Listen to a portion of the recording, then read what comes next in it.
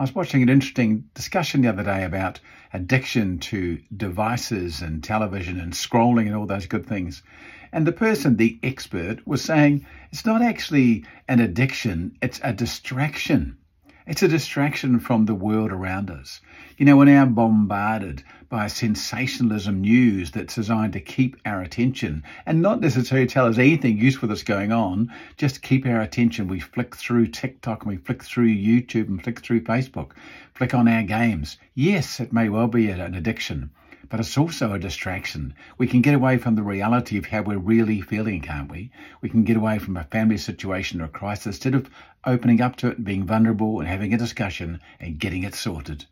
Be careful you're not distracted that you might call an addiction. You can do that.